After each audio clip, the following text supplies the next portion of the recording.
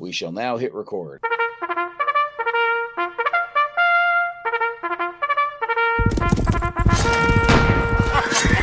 All right, we are recording. Cool. Yeah, so we're up to episode 6, season 11 of Mention and Dispatches. I did include the plug last episode. Want to reiterate, if you get a chance, cruise on over to iTunes. The link is right here in the episode page. Go throw us a rating, please. We need some more ratings to start showing up. You have to have a minimum number of ratings before iTunes starts recommending you to people. You know, hey, if you like this, you might like these other things. We're just trying to get enough that somebody's going to actually, start recommending us to show up in those things. So if you get a chance, please go do that. All right, shameless plug over. Let's get on to tonight's thing. It was supposed to be multiple guests joining us. However, some technical difficulties have deprived you guys of Volko joining us on the podcast this week. So go yell at Volko's internet company. He's in the DC area, so I'm not sure, which bad internet in the DC area he's got, but go yell at them. In the meantime, though, with Volko's blessing, Justin and I are going to soldier on. Justin, how are you doing these days? Good. Very busy, but it's great to be back talking to you again. Thanks for having me. Yeah, you've been a bit of a road warrior lately, huh? Yeah, it's been crazy. I think I crossed the Pacific twice this year in a span of 3.5 weeks. So, wow. I'm looking forward to being at home for the holidays. Yeah. Sounds like it. So you probably didn't drag a whole lot of wargaming with you on the road, although it's entirely conceivable. But what have you been playing lately? Yeah, well, it's actually, I think it's been a really good year for war games. Recently, what have I had on the table? Well, I played through finally 1812 War on the Great Lakes Frontier from Compass, okay. Which is a stellar game. I know it's not like a topic that most people are like super into, but the game itself is super solid and it's beautiful. Like, I think it might be one of Compass Games' like best productions, and it's really fun. And yeah. It's like one of those games where like you play it and you can't wait to play it again immediately when you're done. That's a good sign. Yep. And then the other thing I've been playing recently, a game, The Hunt, which was a crowdfunded game.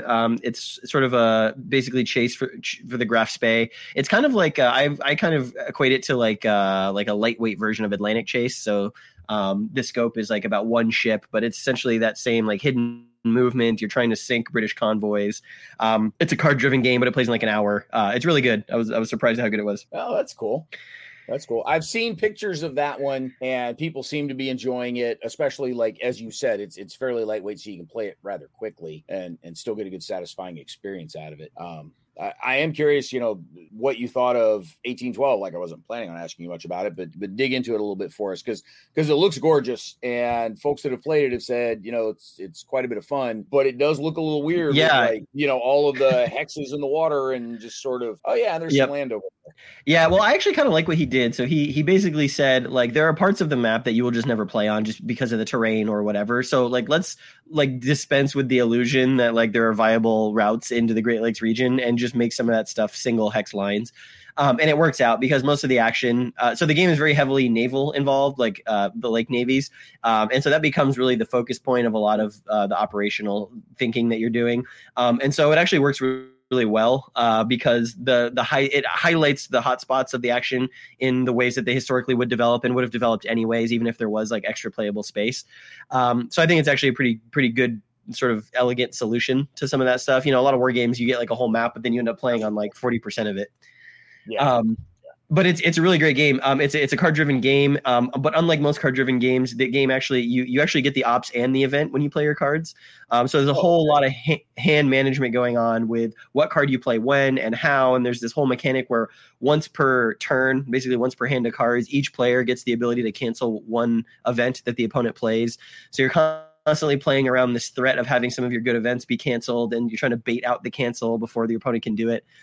And then it's heavily asymmetric as well. So like the British and the American like supply line mechanics are completely different. The force composition starts heavily in favor of the British, but over time the Americans start to build up, and then all of a sudden you start to get some of the bigger ships that took part in the battles on Lake Erie and Lake Ontario and Lake Champlain, and that kind of changes the complexion of the game in the late game.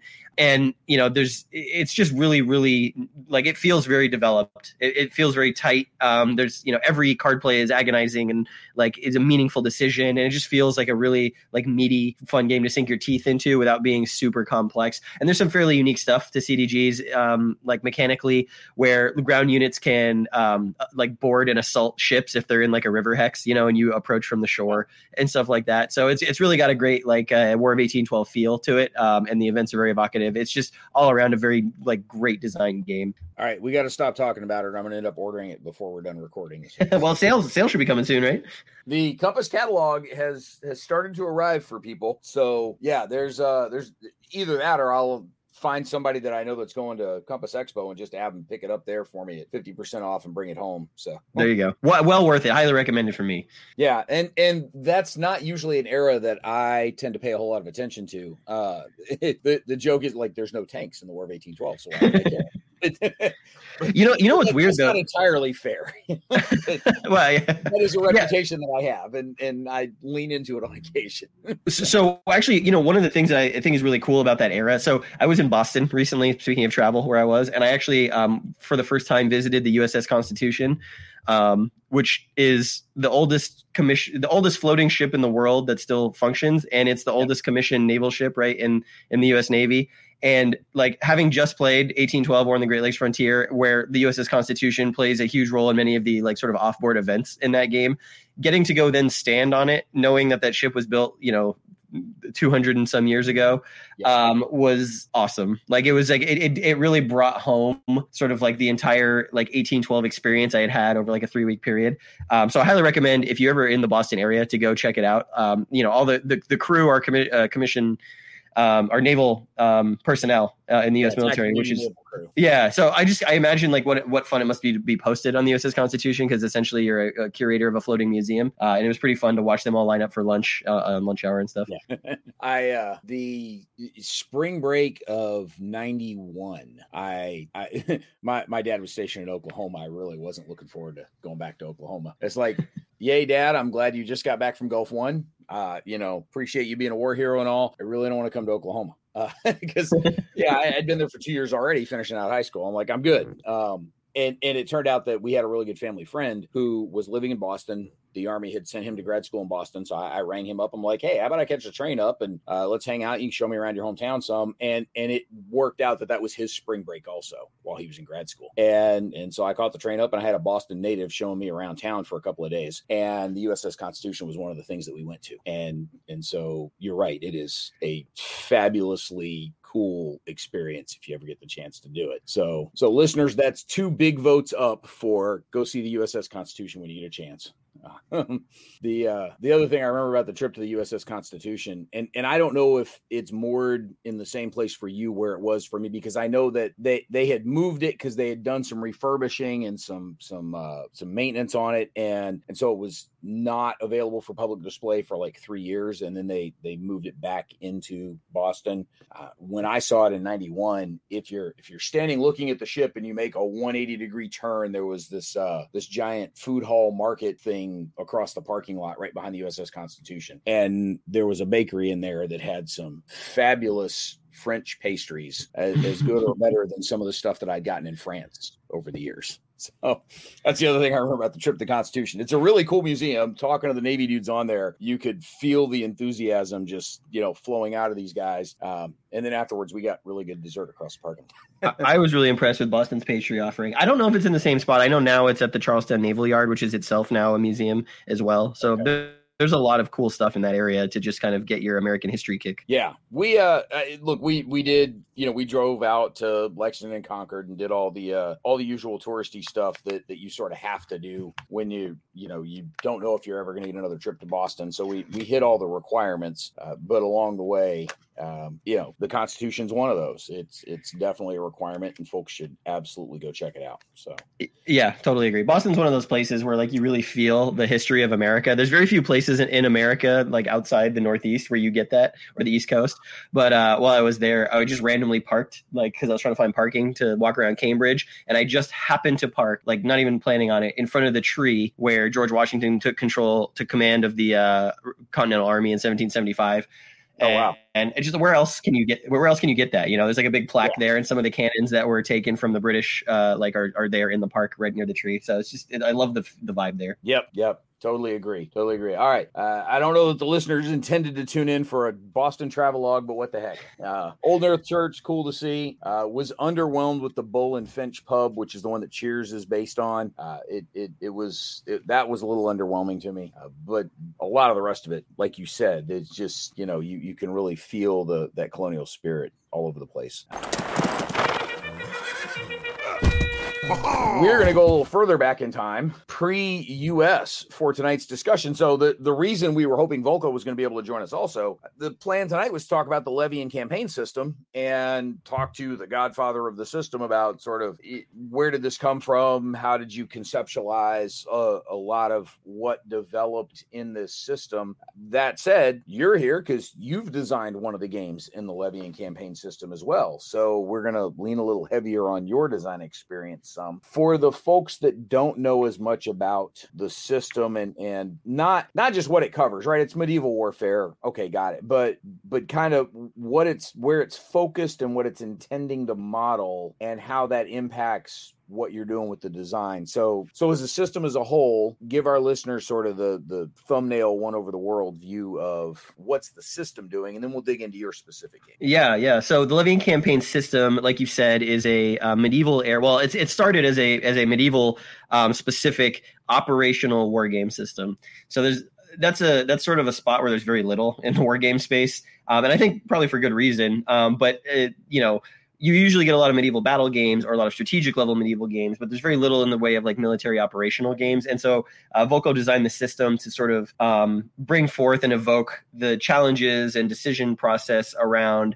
medieval armies, maneuvering them, the logistical considerations of having them in the field, and sort of the key sort of innovative thing about Levy and campaign with Nevsky was, two things really. It was, how does weather affect the movement and operation of a medieval army, right? They didn't have vehicles, right? And so a lot of Nevsky is about managing the various types of transport you need to carry the supplies that your armies need to fight effectively.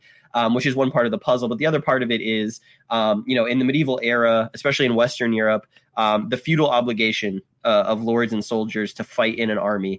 Typically it was for a 40-day contract period in which they would be away from home. They would be fighting. And when that 40 days was over, the lord and his men would go home, tend to their fields or, whatever. And so that's the other sort of friction to the system, is that you're balancing the logistical, like military stuff about your armies, but you're also having to, deal with this sort of imminent retreat from the field of your vassals and your lords that are in your army, because they're only obligated to serve for a certain amount of time. So if you don't achieve your goals in a timely fashion, then suddenly your army starts to disintegrate. And so those are sort of the two driving factors of each of the players playing the system. And each game, beginning with Nevsky and moving forward, has kind of taken those are the two elements that are sort of at the core of the gameplay, the two sort of things that players have to, in order to play well, have to get good at doing. And as far as if anything I've ever played, and what really drew me to the system personally when Nevsky came out at the tail end of 2019, beginning of 2020, was just how unique it was, right? I mean, it was that sort of like flash in the pan moment of, oh my God, I've never had to like engage my thinking this way in sort of a competitive 2-player strategic military type of exercise. And so that's kind of what the system has brought, in addition to sort of tackling very much lesser known time periods, settings, conflicts with what it's doing. I mean, Nevsky is famous in certain circles, especially in Russia and Eastern Europe. But like, how many of us in the West knew about the Teutons and the Rus in the 13th century? I know I knew nothing about it before I bought the game. There's probably more than you would think among the role players, just because all of us history nerds like looking for some cool new way to describe our murder hobos would start start, looking through a variety of historical books just to see what was out there. And after a while, there's only so many Franco-Germanic, Anglo-Saxon type knights on a quest that you can do, and you start casting your eye a little further afield. So eventually you sort of stray over into Eastern Europe. But one of the challenges, as you would expect, the sourcing is pretty difficult because there's not a lot of English language sourcing there. So you're stuck having to read some bad translations or stories about what's going on there, and that gets hard. There's only so much you can do with that. So some of us knew about a little bit of it, but not much. You're right. There wasn't near as much there as you would think. Yeah, and I mean, obviously there was the movie, I think, from the 1920s, right? That sort of was popularized him as a figure in the West a little bit, but.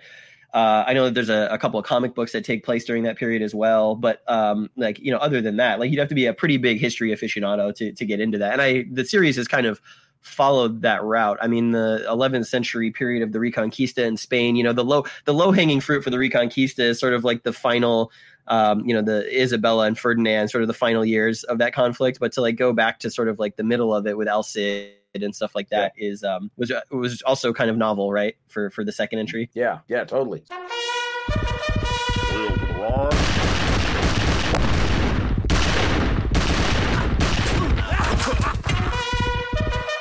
You mentioned the idea of you've only got your troops for a certain amount of time because there are limits to their obligation to you. You have your vassals, but it's not just an unlimited recall, come fight with me and you're stuck with me until I send you home. There's, as the commander, you have to recognize that they have other obligations that you've got to allow them to fulfill. And I think that's one of the neat things about the system is the way that it does acknowledge that and sort of force you to have to deal with it. So and I've played Nevsky a couple times. I haven't played any of the other games in the series. One of our guys here locally that comes to our Triangle War Game Day pretty regularly will bring Nevsky along, and so we've played a couple of those. I've played that one a couple of times, not a couple of those. It's the same one. But in terms of when you first got your hooks into how you had the personnel management, leaving aside the logistics management piece, because you're right, that's another really big issue, but just the personnel management of who do I have, when do I get them, how long do I have them, what do I do when they're gone? How did that strike you? What was your first impression of that, and how have you sort of learned to manage through that a little bit? Yeah, well, so I can tell you right now, the very first game of Nevsky that I played with my main wargaming partner, well, it was a complete disaster. We both were just bumbling through. We had never had to confront the idea that your army just goes home or portions of your army go home at a certain point. And I remember, I think our first game ended when I can't remember who it was, but one of us, we basically just moved the turn marker forward and realized, oh, everyone who's fighting for me is actually done. They're going home. And then you lose the game if you have nobody on the map, right? If your entire army goes home. And it was at that moment we were like, wow, I've learned some real valuable lessons from this failure. And so we played it again a couple days later, and it went much better. And I think that was one of the things that I really liked about it was that it's one of those games where it was unfamiliar. You can when you play enough war games, you start to speak the language of different genres pretty easily. So you can look at a Hex and Counter World War II game and be like, I kind of generally know how this is going to work and what I have to do and the challenges that are, I'm facing as a player. And in Levy and Campaign, when I first played it, none of that was true. It was learning a whole new language and learning how to do things in the game that you would never either be able to do or think to do in other games because of the toolbox that you have with the game system. And that was, it just revealed layers, as I played it, I think 3 or 4 times in the span of 2 weeks with the same opponent. And we were really engaged by the challenges that it was presenting. And so as we were playing every session, we would get better and we would do things better. We would see something that we didn't see in the other games. This is a really good way to be good at the game, to do this. We things like, okay, so you got to look several turns in advance. It's not just about the turn that you're playing, but it's you have a situation where your army is going to run out of supplies, and that's going to mean that their service expires and that they go home, but they're in a critical part of the map that you really need to hold. So even though you could maybe go attack an enemy army and defeat them, that won't necessarily give you anything, but you could also just sit around and besiege this castle. And if you manage to succeed at besieging this castle before the end of the season, you'll be able to pillage the castle of its rewards and supplies, and you can keep keep that army fighting for another turn. And so like those were the types of decisions that started to bubble up and inflection points of the game that started to bubble up and surface as we played more games. And it just, I don't know, once you sort of like see the code of the Matrix, it was so enthralling and it hooked me. And I know I've talked to a lot of other people, especially because I've demoed my game quite a bit, who, you know, are learning the system or are getting to grips with it. And it's like everyone has that moment, whether it's that first game or whether it's that fifth game, whatever it is, where they suddenly can like see beyond what the board is showing and kind of see how to play well. And it's like so rewarding to have that. Yeah, I totally. You mentioned early on the logistics piece, and sort of circling back around to that, the idea that it's you have to put some consideration both into the quantity of your supplies. And one thing that I think is really neat, it's one of the few games to address it in any historical era, the means by which you transport those supplies, because being able to transport over water doesn't help you if there's no water nearby for you to unload them. Winter tends to screw with people. It's hard to move stuff around in the winter in a pre-mechanized society. So the idea of sleds versus wagons versus boats and how much you can carry and what kinds of quantities. Talk to us a little bit about your impressions of that logistics system as it exists in Nevsky, because like winter sled's a little less useful in some of the other games. So yeah, exactly. Well, and it's not just like, you know, having 4 different types. It's that like some of the types turn into other types, right? So like when the seasons change, I would say of the whole series, the weather in Nevsky is like that's the game where the weather plays the biggest role, which makes sense given where it is in sort of Northeast Europe. But that is, you know, that one is the most unforgiving in terms of lack of planning. You know, I go back to, you mentioned sailing and bringing supplies with you. I go back to the first game I played. The Teutonic side, they have these two Danish brothers who are an army that you can put on the muster to the board. And they have the ability to sail from Denmark all the way, like bypassing a huge swath of Estonia right into Russia, towards Novgorod. And you're like, oh, well, that's the low hanging fruit. You just do that. And suddenly there's an enemy army in you know, my opponent's territory, and they're going to have to deal with that. And so I made that move. And then as soon as I landed them on the shores, I realized, oh, I forgot to bring the stuff to carry all the food I shoved aboard these boats. And now I basically wasted it. I can't carry it anymore. And so what I think is so smart about the supply side of it is like the game makes it so you can't really do gamey things. So like as war gamers, we just want to squeeze the most, like the blood out of a stone with any mechanic to make it to our advantage. And like, you know, there's limits on how much you can carry with any given army based on how much transport you have. And that transport you can only get once a turn. And so like it breaks down the sort of like min-maxing that war gamers tend to get into with sort of a general fog of war in every phase of the turn. So whether it's, you know, planning for the next turn, knowing that weather is changing and that's going to completely muck up all of the stuff that you've got currently on the board, and you need to figure out a way to mitigate that before the weather arrives, versus or even going so far as like in the activation system, which is a pre-programmed turns, right? So you decide the order that all of your armies get to do things with before the turn even begins secretly, and your opponent is also doing that. And so whatever plan you have, whatever plan they have,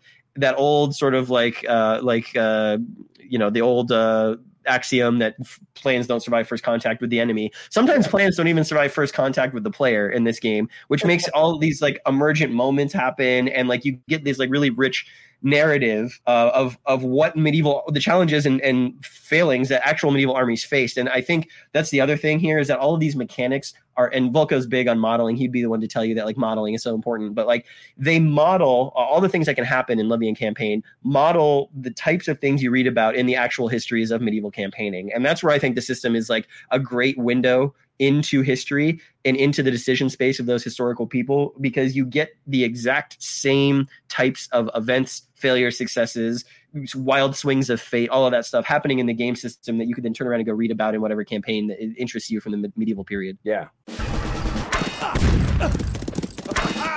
As you look at the series as a whole, of which you are a contributor, aside from the original and yours, which of the other games in the series have you played, and what did you think of them? So I've played a little bit of the only one I have not played Almoravid, although I'm very familiar with the rules, because when I started designing my game, I used Almoravid's rules as sort of a starting template for some of the stuff that I wanted to include in mine. There's a lot of similarities there, in both geographically but also temporally as well, so it made sense to kind of adopt some of that stuff. And I've played a little bit of Inferno, mostly demo sessions. I haven't played the full like thing yet. That Inferno is fun because it's you talk about wild swings. Inferno is it's like a knife fight in a circus. Everything you do in that game causes cities or lords to like switch sides and rebel against you, and like it's just chaos, really fun chaos. But representing sort of the politics and wishy-washiness of medieval Italy, Tuscany. And then the newest one, which just came out, is Plantagenet. That one I have actually not played. And that one's a lot different from some of the other Levy and campaign games. It's adding a lot of stuff. What's interesting about Plantagenet is that most of the games before that took place over a 2-year period. So the full campaign would be a span of 2 years. Plantagenet covers different campaigns during the Wars of the Roses in different time periods that sometimes are very far apart. And it's more about influence, which is like a new concept, than it is necessarily about conquering or fighting necessarily. And so as more entries in the system come out, you're starting to see sort of like Coin before it, designers with interesting ideas pushing against sort of, the framework that Volko created with the core rules in Nevsky. Yeah. And I think are we up to 7 yet? I think we're up to 7. I'd have to open GMT's website and look at them all. I think we've got 8. So the ones that have not been released yet, we've got Seljuk, which is mine. That's going to be volume 5. Volume 6, I believe, is going to be Henry, which is being designed by Joe Schmidt. That one's about the Agincourt campaign in France during the 100 Years' War, and is going to be a lot smaller in scope because he excels at kind of that design, that minimalist kind of design. And I've played that. I played early versions of that, and it looked really promising. And then Zizka, which is Hussite Bohemia, that one got added to P500 at GMT earlier this year. That one should be really fun. Again, another topic that like a lot of people don't know about, like Central European medieval conflict between Poland. And then just recently, I believe last month or 2 months ago, is the first Levy and campaign game. I guess technically it's not volume 8, it's volume 1 of a new series, but it's sort of it's the Athenian expedition to Sicily in the 4th century BC, I believe. It's called the Pipolae. And that one I played at SD HisCon last year, and that one is also sort of smaller in scope, but is like really tight and really fun. And the designer of that one, Jason Winter, he has got a lot of or Jason, might be getting his last name wrong. I apologize if that's the case, but anyways, the game is really tight and really fun. And I played a scenario of that at SD HisCon last year, and that one's going to be really great too. It's added sort of bringing the ancient flavor of what levying and campaigning, was like in a pre-medieval period, sort of in the confines of Levy and campaign as a system. And I think what it's showing is that Levy and campaign is actually very versatile in terms of the abstractions it's making are still very believable things and could be ascribed to a number of different challenges and types of logistic decision making that you find through many different eras. The Discord, the designer Discord for Levy and campaign has been full in the couple of years that I've been a part of it. Every now and again, we get discussions about what other hypothetical eras could Levy and campaign apply to, because these mechanics are so reflective of that stuff. And it's everything from ancients to 30 Years' War and like everything in between. And so it's a lot of fun to think about where it could go. Yeah. Look, nobody thought Coin was going to space until Red Dust Rebellion showed up. So exactly.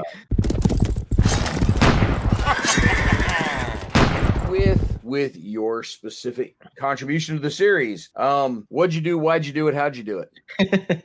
Well, it all comes back to those early failed attempts at playing Nevsky.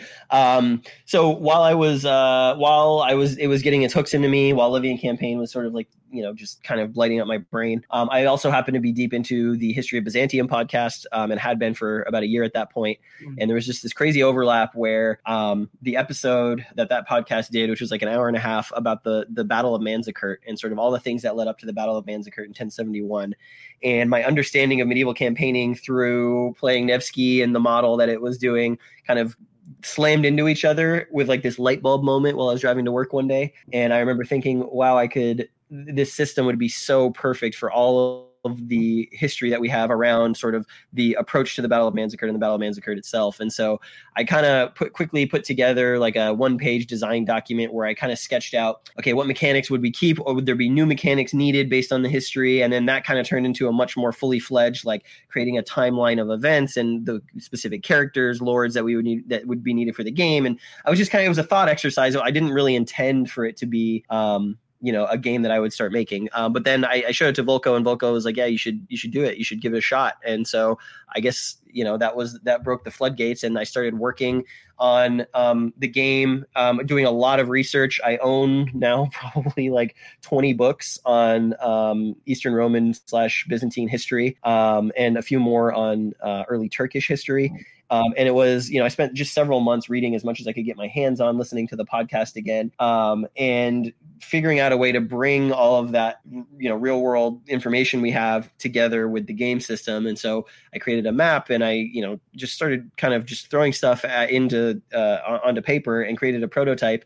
And I took it to GMT later that year for their weekend at the warehouse. That was October 2021, I guess, because I started in 2020 and I had a prototype and I'd been playing it locally when COVID allowed. But 2021 was, I think, the first weekend at the warehouse that I went to after COVID. And from there, it just kind of, I kept showing up with it, kept iterating on it. People wanted to play it, and people liked it, and that's kind of how it ended up getting officially part of the P500. And on what was going on behind the scenes while I was doing that, where there were a bunch of other designers who had great ideas and were working on games in the system and eras of history that they found interesting. All these people who were, history fans of specific time periods were like, wow, this system is so versatile, it could do so much. And so there was a huge community of people sharing ideas and creating prototypes. And that's why we're 8 games deep into Levy and Campaign, because what you weren't seeing over the past 3 years was designers working at, adapting it to other things. Well, and I think not just that, this one seemed to have exploded much quicker than the Coin series did. When Volko designed Andean Abyss and folks looked at it and thought, hey, mechanically, this is pretty cool. We can do other game, other scenarios with this, other conflicts. The Cuba Libre came out pretty quick after that, but again, that was still Volko driving the train. And then he and Brian, with A Distant Plane, and then he and Mark with Fire in the Lake. Those both took a little longer. The lag between Andy and Abyss and when those started showing up, it was 5 or 6 year period in there. Whereas with Levy and Campaign, those all seemed to pop out. I mean, we're not even 5 years into the history of Levy and Campaign. We're just barely getting to it, and we're already up to what the Coin series took 10 years to get to. And I don't know how much of that is just, Volko's got a really cool system here, let's run with it, or was Levy and Campaign a little more naturally suited to expanding much quicker than Coin did, or if people are just more used to series games at this point. I'm not really sure. I mean, I think it's a little bit of everything. So for one, I think, so Levy and Campaign, when Volko concepted the series, according to him, he kind of had this idea of, 4 games, 4 corners of Europe. And, when he was coming up with the system, he was like, this will be more than one game, as I guess he is wont to do. But I think also, seeing what happened with Coin, and how his idea took flight so broadly with so many people, both designers and players. Yeah. I think there was a model there, a template for how you could systemize a game about something that was really obscure. I mean, Andean Abyss was like, when that came out in 2012, 2011, whatever it was. Who was making games? 2010 was when the prototypes were showing up. Yeah. I think it was published right at the end of 2010, early 2011, because the first time we saw the prototype was at Connections at the National Defense University that summer. And it was while the company I was working with was there on a contract to do a game on a strategic level counterinsurgency in Colombia. And then Volko walks in with Andean Abyss. Hey, I got this design I've been working on. We're like, God damn it. And well, he just shows up like in a flurry of genius, right? Yeah, and like throws out there around the exact scenario that we're building for NDU. I'm like, Jesus. But like, so that makes sense to like for that. But like, who would have predicted that topic or that style of game would have become like a mass crossover appeal hit, right? Like, I don't think anyone would have predicted that, No, definitely not. And in our case, like, I'm sort of poo-pooing it a little bit. Like, we were working for NDU for the International Counterterrorism Fellows Program was the thing that we were supporting, and it was a strategic level counterinsurgency game. I've talked about Gemstone before. People have heard this plenty. It just so happened that year the scenario they were working with was Colombia. The next year we did the Philippines. The next year we did the Philippines. The year after that we were working on Thailand. And so it just so happened that year was Colombia. It just so happened that Volko was working on Andean Abyss at the time. We're like, geez, man, way to steal our thunder. Yeah. Andean Abyss would not have worked for the way the class was constructed and the types of things they were trying to do with what we were building. I just happen to remember the time very well because of that overlap. So that's totally. That's why it's in my head. and it's it's even funny. It's like that game becoming a hit. That game was actually my gateway into war games. Was like seeing a video about it and being like, what a weird ass topic for a board game. But I was curious, and by that point, by the time I had been exposed to it, you already had 2 more volumes. As you were saying, it like took some time to get going. But like I think that seeing that happen in the early 20 teens and then like having a new system, there was already probably some confidence there that like if it can find and carve out its own player audience, that you could easily take that template and do it again. And I think according to Volko, he already had like 2 or 3 games concepted, if not already in the design stage by the time Nevsky released. And it was only because of COVID that they didn't come quicker. So like the amount of time between Nevsky and Almoravid was longer than it was supposed to have been because of all the supply chain impacts and COVID and all of that stuff. So, it was, I think originally Almoravid was supposed to come out like the next year, and that was supposed to be followed up, with another game. And then they all kind of came really close together once that all got sorted out. So I think what you're seeing now is the pace of what is possible, given how many designers have jumped aboard and how many players are discovering the system. Yeah, definitely. And not in a bad way at all. The 11th season of the Armchair Dragoons podcast, mentioned in Dispatches, is graciously supported by all of our Patreon supporters who pledged at the top level. A huge thank you to Chet Bell, Hellcat6, Patrick Garrity, Fred Stogg and his walking companion, Mike Quigley, Joseph Knorr, Treb Corey, Stagger Wing, Mark Talk and Kevin Bertram for their support of the Armchair Dragoons, which helps us bring you the best strategy gaming content on the web. You too can sign up as a Patreon supporter at patreon.com/armchairdragoons. As you look at your design and where you've taken the original Levy and campaign mechanics and applied them to Byzantium, what are some of the key places where you made changes versus things you absolutely didn't want to touch? Obviously, there are logistical considerations, but they are different in the conflict that you're modeling. The terms of the recall of the vassals may be different in the way you're modeling it. The structures of the forces themselves may be different. Obviously, some of the combat cards and some of the combat mechanics are going to be tweaked to support what you've done. What are some of the changes that you made in any of those mechanics? Pick which one you want to tackle first. Yeah. Well, I think the most important part here is that decision about what to touch and what not to touch is an interesting one, especially as a first-time designer. I didn't want to come in and try and reinvent the wheel. What already existed there with Volko was so solid, and the actual history of what the game covers. And real quick, Seljuk Byzantium Besieged covers the 4-year period, 1068 to 1071. 1068, January 1st is when the Emperor Romanos Theogenes took power in Byzantium. 1071 is in August is when the Battle of Manzikert happened, and the Byzantines were basically routed and be very critical for losing Anatolia to the Turks. So that bookend there of events was like a perfect thing for the game.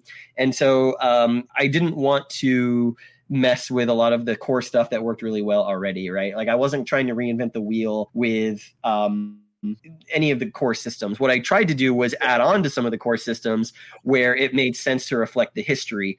And I think the biggest thing conceptually compared to something like Nevsky or Inferno is those games, you've got fairly equivalent forces fighting against one another, and for the most part, there's not a lot of parity between them.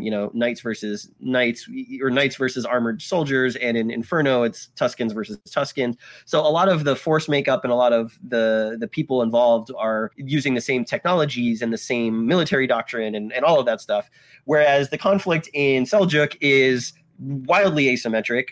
You've got this sort of established long-term medieval empire that traces its roots all the way back to ancient Rome.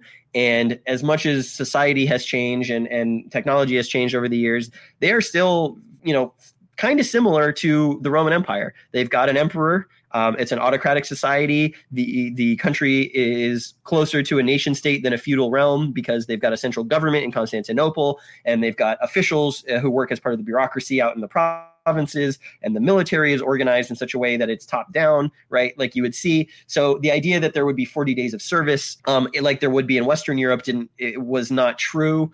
And then against them, you've got the Seljuks, who are a partially nomadic, pastoral, lightly armored warrior cast of soldiers, primarily who fight on horseback, primarily who use archery and are not sort of organized in a way to do close combat in the way that armored European men at arms would be. And then that's part of it. And then the other part of it is like the military elite of the Muslim world who have seized political power in the Middle East at this time, and who are on the rise and sort of trying to establish themselves, not necessarily through conquest, but through religious and cultural expansion. These two powers coming into conflict against one another, that makes a very different game, right? So, and a very different feel. And so one of my main objectives going in was I wanted to change the paradigm of how each side played their faction. So in Nevsky, both sides, and Inferno too, to some extent, the other volumes as well, both sides score their points in the same ways. You ravage, you conquer strongholds, and there are other ways to get points as well, and so unique to each game. And it was not going to be like that if I wanted to model the conflict correctly. So I, from the very beginning, wanted to make sure that there was a strong asymmetry. And so part of that is expressed in the way that both sides score points. For the Eastern Romans, I kept it pretty close to what you see in other Levian campaign games. They get points for taking control of strongholds, for ravaging, and then they've got a couple other special mechanics to their faction that can get them points. So there's this idea that, the Roman emperor is the one commanding the military, and especially at this period, Romanos was specifically crowned emperor because he was a military commander. That's what the empire needed to stop these incursions.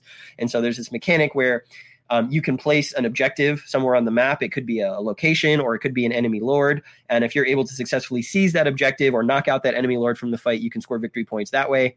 But you're typically only able to do that once a year, the way that the game works out. And so you kind of telegraph what you're going to be trying to do to the opposing player. But you can there's ways to game it where like you can place it on a spot that's really vulnerable and then go take it. And then it's kind of like, oh, the emperor, of course that was easy. But like the emperor is going to come back to the capital and be like, the propaganda machine's going to start and be like, look what I accomplished. We achieved our goal.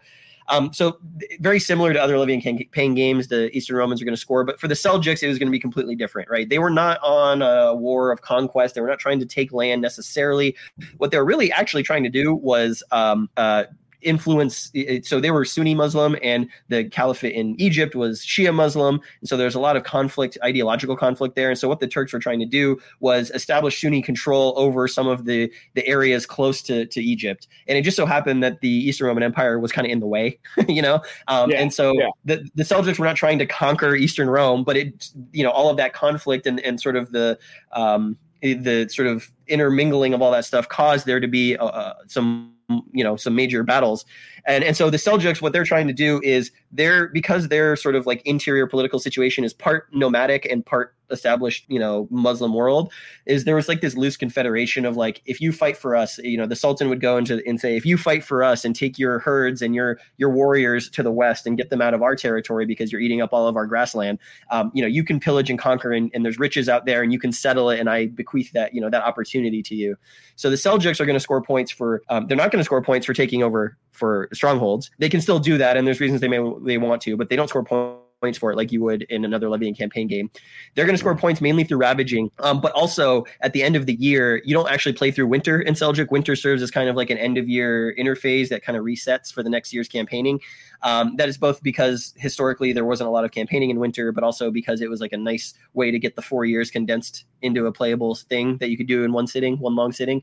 And so the Seljuks are trying to take the loot that they get from doing all of that ravaging and pillaging and bring it home in the winter. And if they can do that, it's sort of seen as like fulfilling the Sultan's promise that there are rich lands to the west that these sort of nomadic tribes can go and settle and take from. And so the pressure that drives them to do that is at the end of every year, if they don't meet a certain criteria, a number of spaces that they have destroyed, conquered, ravaged, whatever, if they miss the goal that is set for them, then they lose points equal to the difference. So there's this constant pressure every year that gets larger and larger over the course of the campaign game, where the Seljuks have to make more progress. They have to strike deeper into the heart of the Roman Empire. They have to raid more aggressively, potentially when it's not as optimal for them as it might be. And so those points, that loot that they get home, will score them extra points at the end of the year if they manage to do it. And so this tension of like the Eastern Romans trying to hold land that they control and build a buffer state between the Seljuks, and the Seljuks trying to drive the spear as deep as they can and then get home without getting caught, is sort of like the central tension to the game that I think plays a lot differently than other Levy and campaign games. Yeah. I think the idea of winter as sort of a pause, like it's sort of a built-in propaganda card for folks that know the Coin series. I think that's interesting because that not a lot happened in winter in pre-modern warfare. Occasionally you'd get a shootout, but everybody's kind of finding a fire and warming up wherever they can. There's just in a pre-industrial agrarian society, you just lack the logistics to keep fighting through winter as much. Exactly. There's no way to feed the army. Exactly. So you have to disperse them. So that definitely strikes me as very realistic there. Yeah, and also, I mean, the thing with winter too is like you're talking about the terrain of central Turkey. I don't think people realize how high elevation some of that stuff is. I actually went to Turkey last year as a vacation, but also got to visit some of the places that were important to the game, and then got to do some historical research on the ground there, which was really fun. But I don't think anyone really realizes what that terrain is like. So like I was in central Turkey, which is just an arid highland desert, basically. Hardly any water, nothing really grows. It is like really unforgiving. And in winter, it gets super cold. And then the further east you go, you start to run into the Caucasus and the mountains in eastern Turkey and Armenia, and those climb up. I mean, that's where Mount Ararat is, right? Which I think is something like 5,000 meters or maybe more. And it's super high elevation, really craggy, really rough terrain, and there's just not a lot you can do in winter in places like that, So a lot of the time, the campaigns would just kind of close up shop and head home and come back in the spring when the snow had melted. Yeah, and hopefully you missed the mud as a part of all that. Right? Yeah. Exactly. Well, there's no mud in Seljuk, thankfully, and this is where like looking at an Almoravid, right, was really helpful, because Spain and Turkey are at the same latitude, very roughly, kind of the similar land area and similar terrain. And so it was helpful to see how Volko had modeled some of the how weather was not as important in Spain, and how the terrain would affect operations and stuff. So there's a lot of analogous conditions there.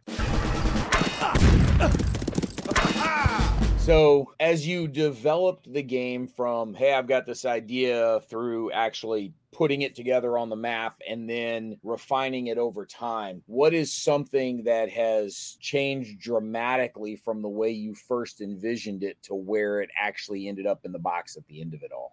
Yeah, well, so I will say we're still working on some final stuff for the game. We're doing some final play testing to make sure that it feels balanced and everything. I don't think there's going to be any more mechanical changes necessarily, but there's definitely been a lot of card alterations and stuff to make sure it's right.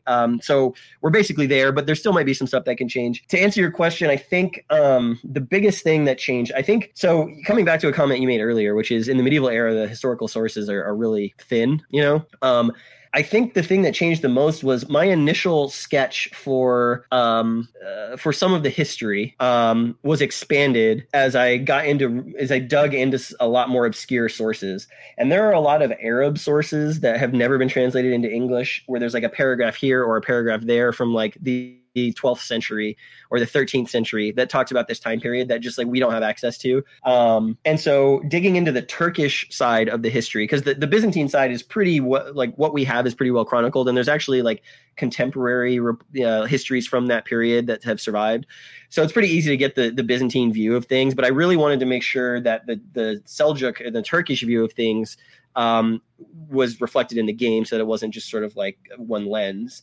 And it was really hard to find that stuff. And I actually didn't, after I created the prototype, I had a rough sense of it, but I didn't really have a deep sense of it. And so it wasn't until I got into some of the sources and actually went to some of the places in Turkey, I went to a couple of museums, that I was able to get some additional information that helped kind of guide some of the cards for the Seljuks, and more reflect some of their doctrine or political things going on. Or the people and like where they would be like located on the map versus where I had them and when they came into the game versus, you know, if they start the game in a specific scenario and stuff like that. So I would say that like the understanding of the Seljuk side of the history is the thing that has changed the most. But I'm still uncovering stuff in like just the most obscure corners as I read everything I can. Even just as recently as a month ago, there was a thread on Board Game Geek where someone, I think he's from Greece, but he brought up the fact that like some of the iconography some of the stuff could be improved because we do have some historical records of some of this stuff that came shortly after this period, and I had no idea about. And so that was very helpful in us revising some of the artwork. And I think that's been where a lot of change has happened is sort of the artwork and making sure that we're as close to as humanly possible, or at least as believable as possible to the history. The problem is, unlike Western Europe, Byzantium didn't have any sort of heraldry in the way that we think of like knights and Middle Ages in Western Europe. That didn't come until Constantinople fell to the Latins in like 1204. So, you know, all we have to go on are like some sketches in like a 13th century history. And you find that a lot of it is very abstract and hard to see. And we have no idea if the Seljuks used any sort of visual like military language. I mean, I'm sure that they did even in terms of just like, you know, organizing troops and stuff, but like there's no record of it. And so all of that stuff had to be created from scratch, essentially using some historical evidence of things and using some common symbols that you see pop up through Byzantium over the centuries that would have been around. So that was, I think, the biggest challenge, and the part that's changed the most is just sort of the visual language of the game and making sure that it is as believable and historically accurate as possible, while at the same time, you know, we have to fill in some gaps where we just have no knowledge, where nobody has any knowledge. Yeah. So you mentioned some of the sources and some of those Turkish sources that had never really been translated. Did you find some translations? Did you go commission some translations? Did you learn Turkish? Like what did you end up doing here? I know a few words in Turkish from being there for 10 days, but it's like, you know, I can say the color green and the color black and exit for using the metro and stuff. So what I ended up, so a couple ways. So first of all, I discovered a professor at the University of Edinburgh named ACS Peacock, who essentially is an amazing scholar of Turkish history. And he's published some books, and I picked up a couple of his books. Early Seljuk history, sort of 10th and 11th century, is sparse anyways. But he has gone through a lot of the Turkish and Arab sources from near that time period and kind of written about them. So he was an amazing resource for just some of that knowledge and personages that I just, you know, there are holes for. So I highly recommend him if you're into any sort of Turkish history. He's written many books, and he's very well traveled and knowledgeable about it. Mostly sort of in the late Seljuk period all the way through to the Ottomans, but there's still some stuff to be gleaned from the early Seljuk period. And then on top of that, there's a lot of great folks in the Levy and Campaign Discord community who have volunteered to help out. So there were several Greek speakers in the community who looked over the map and all of the place names and some of the Greek sources that I had found to let me know what they said. But there was also so much of the early Seljuk stuff was written in Arabic because it was, you know, even though the Turks and the Sultan were technically the power in Baghdad and the Abbasid Caliphate at that time, a lot of the histories were written in Arab because the Arab scholars and the court were the ones who wrote it, and Seljuks didn't really have a writing system at that point that we know about.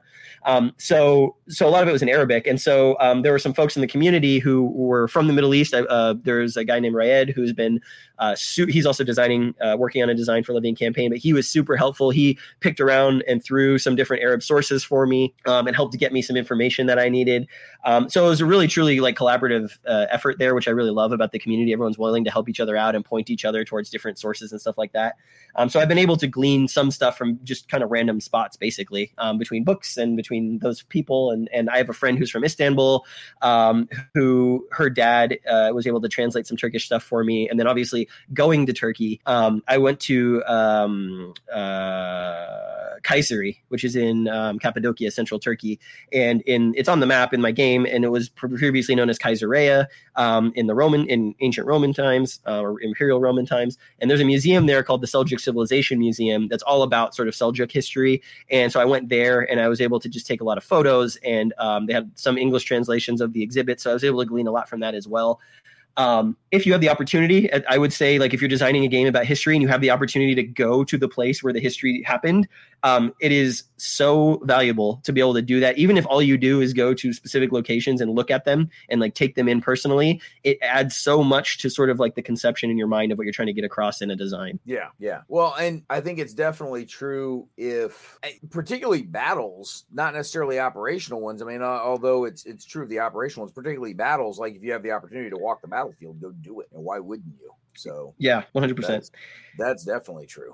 And I think that is actually an interesting point too, where like research for a battle game is so much easier than research for like an operational level game. With a battle game, you're looking at like a day, maybe multiple days, maybe a week, but like it's in a very enclosed space and enclosed period of time. And like the details are probably recorded like in a finite number of places versus like with Levy and Campaign, some of the design challenge of like trying to figure out, okay, operationally what was happening in this time period, like from one battle to another, even, or in my game, 4 years, right? Like I had to cover 4 years of history and make sure that it played accurately so that wild things weren't happening ahistorically, but also B, make sure there's enough decision points for players that they feel like they have an impact on the way the game turns out, which is like such a crazy fine line to walk. And that's going to be true of any historical game, but particularly when you're talking about operational games and systems. And I think one of the reasons why I think Levy and Campaign is so genius is that it's able to capture all of this stuff. But when you're designing that, like what I ended up doing was I essentially ended up creating a timeline of like every single historical source we have, all the major events that they mentioned, when they happened, supposedly. And then I put that into a timeline to see like, okay, this means I need to design like a road from place A to place B, or this history mentions a place that I can't find anywhere else. Does it have a different name in the modern era? And so then you have to go down that rabbit hole. And so many man hours were spent making sure that the map was correct, so that the operational maneuver that you're in, decisions that players are making, like reflect the history or could reflect the history. And like, you got a sense that this is what actually happened when you, like, if you played the game and enjoyed it, then wanted to read about the history. So like, that is something that I did not expect coming in as a designer. And I have so much more respect for anyone who designs historical games, especially those people who are able to design historical games in different eras and in different systems. Is this where we cue the Istanbul, not Constantinople song? Yeah, exactly. Places changing names. Oh, no one knows but the Turks, right? Is that how it goes? Right? Yeah, exactly. It's nobody's business but the Turks. That's right. Yeah, that's right. So well, thankfully, Constantinople lasted for another 400 years after my game under Byzantine control. Flip that around in terms of something that has largely survived intact from your original design to where you got today. What's something that, whether you just got lucky or you happen to do all that research up front, what's something that you kind of nailed it the first time through and has largely remained intact as you went through the design and refinement process? Yeah, well, so I think that the concept of the asymmetry and how it's executed, I think, has been the same since day one, and which has been like, I can't believe that happened. I thought for sure that there'd be like huge balance changes and mechanical changes I need to make to that, but it's been just small tweaks here and there over the course of playtesting that's let that asymmetry continue. I think the other one too, and I haven't talked about it yet, but sort of the way that the Roman military or the Byzantine military was structured was you had these sort of regional like levies that would be assigned to a geographic area, and that was like, they were primarily for defense. And the emperor, if he was assembling an army, could call them into the army as he marched through, and they would go off and march on campaign. But primarily their function was to protect the cities and towns in their sort of like assigned region. And there was like a local commander who had command of them. And this was really important to like Byzantine military doctrine and force makeup and stuff like that. And so I knew I wanted to have it reflected in the game. They're called themes, by the way. So like, if you've ever heard the term Byzantine themes, that's what that means. A theme is a geographic area, and the themata or temata are the troops that were assigned to those themes. So that's in the game. And so what that means is like, you're familiar with the service markers in Levy and Campaign, which live on lord mats, and those are the vassals that you can muster and call forth and build up your army's troops, right? Well, there's also service markers on the map in this game in the Byzantine Empire, and the Roman emperor, when he moves through, can pick up those units. So normally you can't get new units outside of the muster phase, and then you're sort of locked into your force makeup for the campaigning. Well, in this game, when the Roman emperor moves through an area, he is able to conscript those territorial troops into his army if he wants.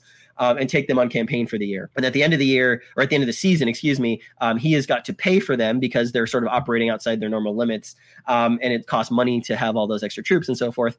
But the other thing is that those units that are existing on the map all the time, those service markers, can also be used defensively. So they can be used to defend against ravage attempts by the Seljuks. So this is the first Living campaign game, or one of the first, where when you do a ravage, unlike it in Nevsky where it's just kind of automatic and it happens, you have the opportunity to expend some of your regional troops to try and block the ravage from happening. And there's sort of a cat and mouse that happens there with trying to make sure the Seljuk player doesn't achieve their ravaging goal for the year. And you can also use those service markers to be your garrisons when you come under siege by Seljuk armies. But the thing is that all of these service markers, when they're eliminated, whether it's in battle, whether it's in a siege, or they fail to stop a raid, they're permanently eliminated from the game. So they're kind of like this finite resource that the Roman player has to protect the empire, but they, over the course of a longer term game, they start to go away and gradually erode, which is what has happened historically. And I had kind of concepted out that mechanic pretty early on the paper design that I was doing. And once I started putting it into practice, I was really, really thrilled to see that it worked actually very seamlessly. And that has been around since the beginning as well. That sort of idea that there are these like garrisons that the Romans have, and they're these border frontier troops that are sort of the first line of defense, and they know they're going to lose a bunch of them over the course of the game. It's how do they manage those losses to, make sure that they achieve the defensive objectives they have set for them. So it's pretty nice that has sort of maintained over the course of the life of the designing, and is sort of a key feature of the gameplay. So one more question about the actual design work that you did. This is one that has always been something that I've been particularly interested in, is that, and this definitely applies much more in the event-driven CDGs, but probably applies with you as well. And that is, when you see the CDGs, there's a lot of events that happen in there that it's basically, this was the event, and so either the event happens or it doesn't. But it's very rare that you ever see an event in there that plausibly could have happened but didn't. This was something that we actually asked on social media a couple months ago, I think it was now. And Jason Matthews actually weighed in with a couple of Twilight Struggle event cards that they played around with, that sort of, these were some events that we threw out there as possibilities, and we ended up not using them, but they were all things that were under very real discussion at certain points in history. One of them was Israel joins NATO. And as we're recording this, it's very much topical in the news because of the conflict going on right now with Israel and Hamas. That's not why I bring that one up. That's just one of the cards I happen to remember. What, if any, are some of the historical events or ahistorical events that could have happened but didn't, that might have a particular pathway or special appearance in Seljuk? So first of all, I love this question so much. And I think it's so interesting because it comes back to the idea of like, when you're designing a historical game, you don't want it to just be completely scripted, because otherwise what's the point? You want players to feel like they have the ability to make decisions differently than happen in history. And yeah, you're right on. So in the game, obviously there are event cards and capabilities that you can draft. And even from the beginning, I knew, partly because we have some holes in the historical record in terms of like why certain things actually happen the way they did, but also because I love the idea that like when you play a game, you could have something happen different than history that sort of changes the game state or becomes a dynamic force in sort of what you understand as the history. And so we do have that in Seljuk. I was conscious that there are some possible either counterfactuals or events that did historically happen, but like the players either have control of when they happen in a different way. So like they might choose to make them happen earlier, or make them not happen at all, or they happen randomly, but at different times than they did historically. So I'll give you a couple of examples. So one is the siege of Bari in Italy. So the city of Bari is on the Adriatic coast in Italy. That was the last. So everyone knows that, well, not everyone, but most people know that Justinian attempted to reconquer the Western Roman Empire in the 6th century. He succeeded marginally, but the Eastern Romans, Byzantium, held on to holdings in Italy for a long, long time. And in this period, 400 years later, the last holding they had in Italy as part of that reconquest was the city of Bari in Italy, which was part of the Byzantine Empire. Well, in 1070, the Normans come rolling in, and they put the city under siege, and the Byzantines are too busy fighting the Seljuks to really spare any manpower. And the siege, after I think 2 or 3 years, ends up being a Norman victory. They end up taking the city, and that's the last time that Byzantium would have any sort of influence in Italy. That event is in the game, and that event causes some of those, what I was talking about, those thematic troops, the service markers on the map, to go away when the Siege of Bari happens, because presumably, well, we know historically the emperor did send some troops to reinforce the siege to hopefully hang on, and he didn't. And so that event can happen. It will happen randomly. It can happen at any time in the game, not necessarily in 1070 or 1071 when it historically happened. And that could potentially affect the way that you defend certain parts of the map. So that's one example. Another example would be something like, so without getting into the complex politics of it, the city of Aleppo at this period was kind of like playing all sides against each other. There was this family of emirs in Aleppo, of Muslim emirs, who wanted to stay independent of any sort of foreign influence, and they fought like these several civil wars over the course of like 50, 60 years. So like which part of the family would control Aleppo. But it was very pivotal because the Seljuks' goal was to take the city of Aleppo and fold it into the Sunni Muslim world as a show of power and dominance against the Shia Muslims in Egypt. And the Fatimids in Egypt, the Shia Muslims, they wanted to keep it independent because it acted as a buffer state between the Turks and themselves. And caught in the middle of this is Byzantium. And so there are these civil wars in Aleppo where the city changed sides, and then the Turks decided that they were going to try and siege Aleppo. And actually the last thing that happened before the Battle of Manzikert was that the Sultan was actually sieging Aleppo. And then when he found out that the Roman army was moving east, he packed up all his troops and left and went to go confront the emperor at Manzikert. And that's how the battle ended up unfolding. But that sort of complex politics of Aleppo and who wanted what and how they were trying to play sides against each other. And then sometimes they were allied to the Byzantines. Sometimes they were allied to the Fatimids. Sometimes they would tell the Sultan, yes, we'll convert to Sunni Islam, but we want to maintain our independence. All of that is caught up in a series of events in the game that can happen. So the status of Aleppo can change when certain events come out.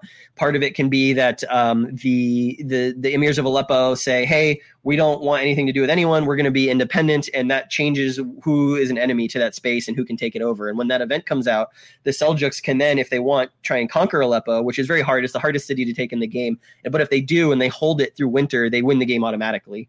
But while it is in that state, there's events that can cause the city of Aleppo to go over to the Roman side, which it did not do historically. They had sort of a tentative alliance, but they weren't like military allies or anything like that. But I sort of am presenting the idea that like, what if the emirs of Aleppo had decided, okay, we're really afraid of the Sultan. We want to be allied to the Byzantine Empire right now to help protect our interests. Because they did actually make a call for that, like sort of 10 years after the game is over. And so I said, well, what if they had done that earlier? And so that's another thing that can sometimes happen in the game, is that Aleppo decides to go over and align itself more closely with the Byzantines. And that makes it worth a huge amount of points for the Byzantine player that they just they don't have to work very hard to get. They just kind of have to like engineer the right conditions for those events to happen. And so I love the idea that there can be counterfactuals about who does what. There's cards about certain lords being assassinated that historically were, but the players can make it so that the assassination is less likely to happen.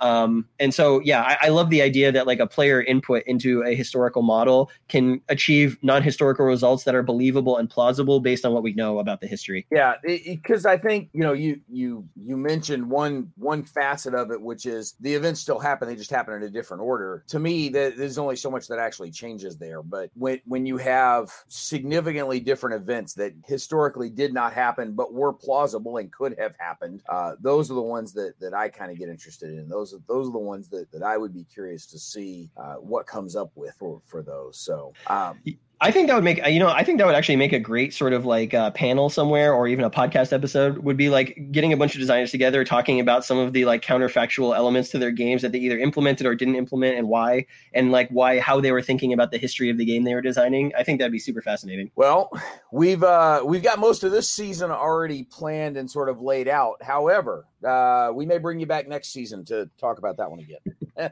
Well, as you can tell, I could go on forever. Not the worst thing, until somebody like this guy has to go back and edit all this together at some point.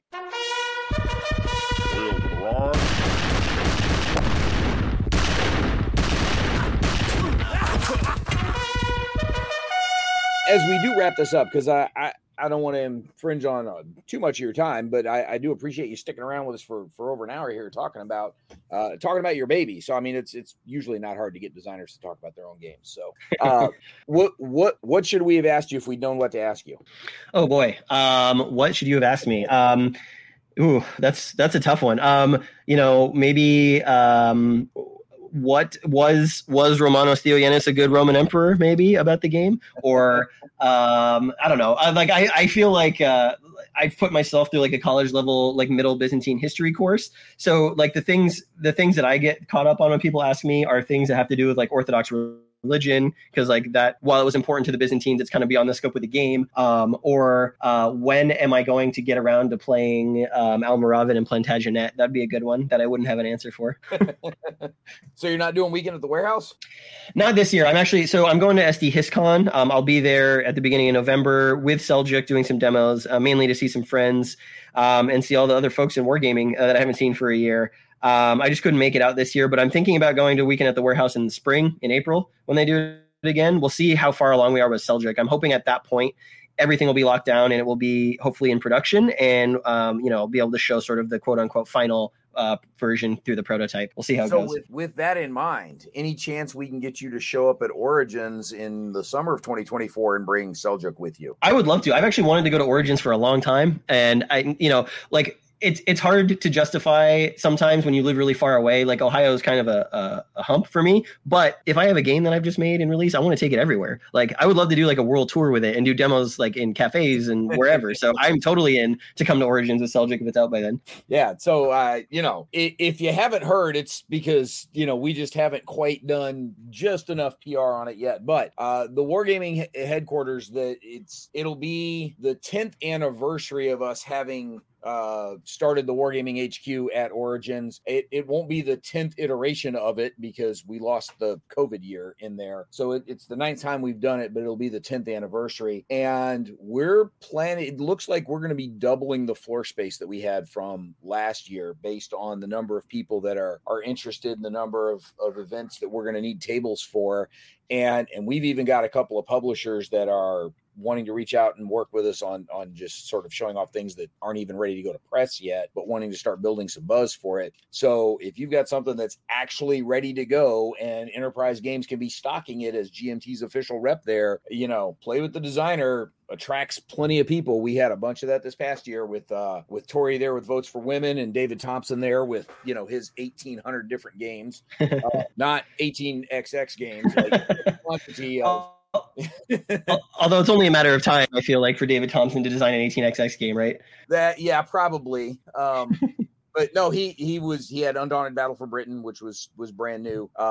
So we excellent game. We got a picture from Origins. That's David Thompson, Jason Matthews, Alex Knight, and Tim Densham all standing around having a conversation. We're like, well, there's some design horsepower. Yeah, it sounds like a magazine cover. Yeah, I know. And these guys were just sort of casually having a conversation around the Wargame HQ. So yeah, if you're willing to show up, we're willing to give you a table to put it on and throw you in the program and let you show off your baby, and maybe we can even sneak in a War College talk for you for an hour about the research behind it all. So yeah, I would love to. I would absolutely love to do that. I could. I've taken some pictures of all the books that have informed the game and posted on social media, and there's a lot to talk about there. So yeah, either way, I would love to go to Origins and demo the game. Even if it's without the game, I'd love to go to Origins as well. So and you don't have to cross the Pacific to do it.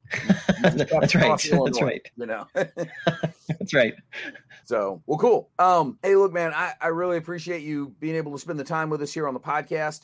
Definitely appreciate the audience sticking through all of this. And so Seljuk is on P500 as we are recording this, still taking some orders. But I think it's got its spot in the production pipeline at this point, if I'm not mistaken. Like we kind of have the timeline of when this is expected to show up, right? Well, it's still a little bit nebulous.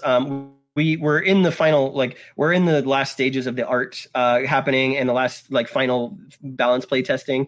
And as soon as that is done, then I think then it would officially move to, once GMT looks everything over, that it would officially move to production. But we're just there. We're like right on the cusp. So it shouldn't be too much longer before that news gets, the status gets upgraded to that. But we're close. Okay. Yeah, I knew it was on P500. I think I was giving you a little more credit for being further down the line than you actually were, but I thought you were. And it wasn't just wishful thinking. I legitimately thought that's where you were. Yeah, we're close. I mean, we're right on the edge, like I said. So like, I mean, I hope that next month at this time we can say something close to that. Yeah, we'll be announcing it in Tuesday Newsday that, hey, it's it's off and running. So cool. Well, listen, it's still a little earlier where you are, so you have time to go catch a hockey game or two on on opening night day one here. That's right. I'm so excited. My guys don't play until tomorrow, and then you'll appreciate this because you're a hockey fan. So the Carolina Hurricanes, because of the timing of the state fair and the fact that the arena shares parking lots with the fairgrounds, they always get in one home game right before the state fair starts and then immediately take off on like a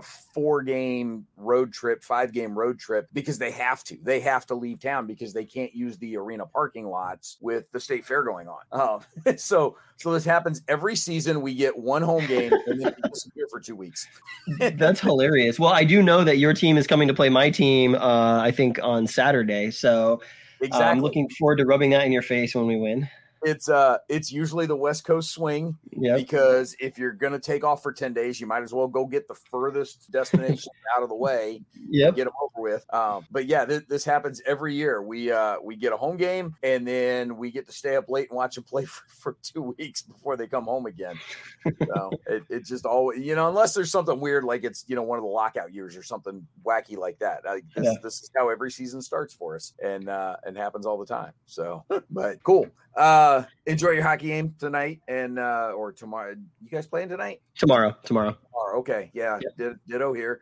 And by the time the audience is listening to this, 4 games under their belt, with the lag for the recording. And cool. Looking forward to having you back after it's been released, after you've got the sequel or the expansion designed and ready to go. And maybe looking forward to seeing you at Origins next summer. Now that you've left the door open, we're gonna pressure you into it. Well, that would be the best peer pressure I could possibly receive. I'd lean into it really hard. Excellent. All right, audience, thank you very much for sticking with us. We're closing up on almost halfway through season 11 here. It does seem to be flying by. Trust me, it is flying by as the host as well. The editing, not so much, but the hosting, this is a ton of fun, and time really does fly when you're having fun. So, audience, we appreciate you being here, and we'll catch you next time on another episode of Mentioned in Dispatches.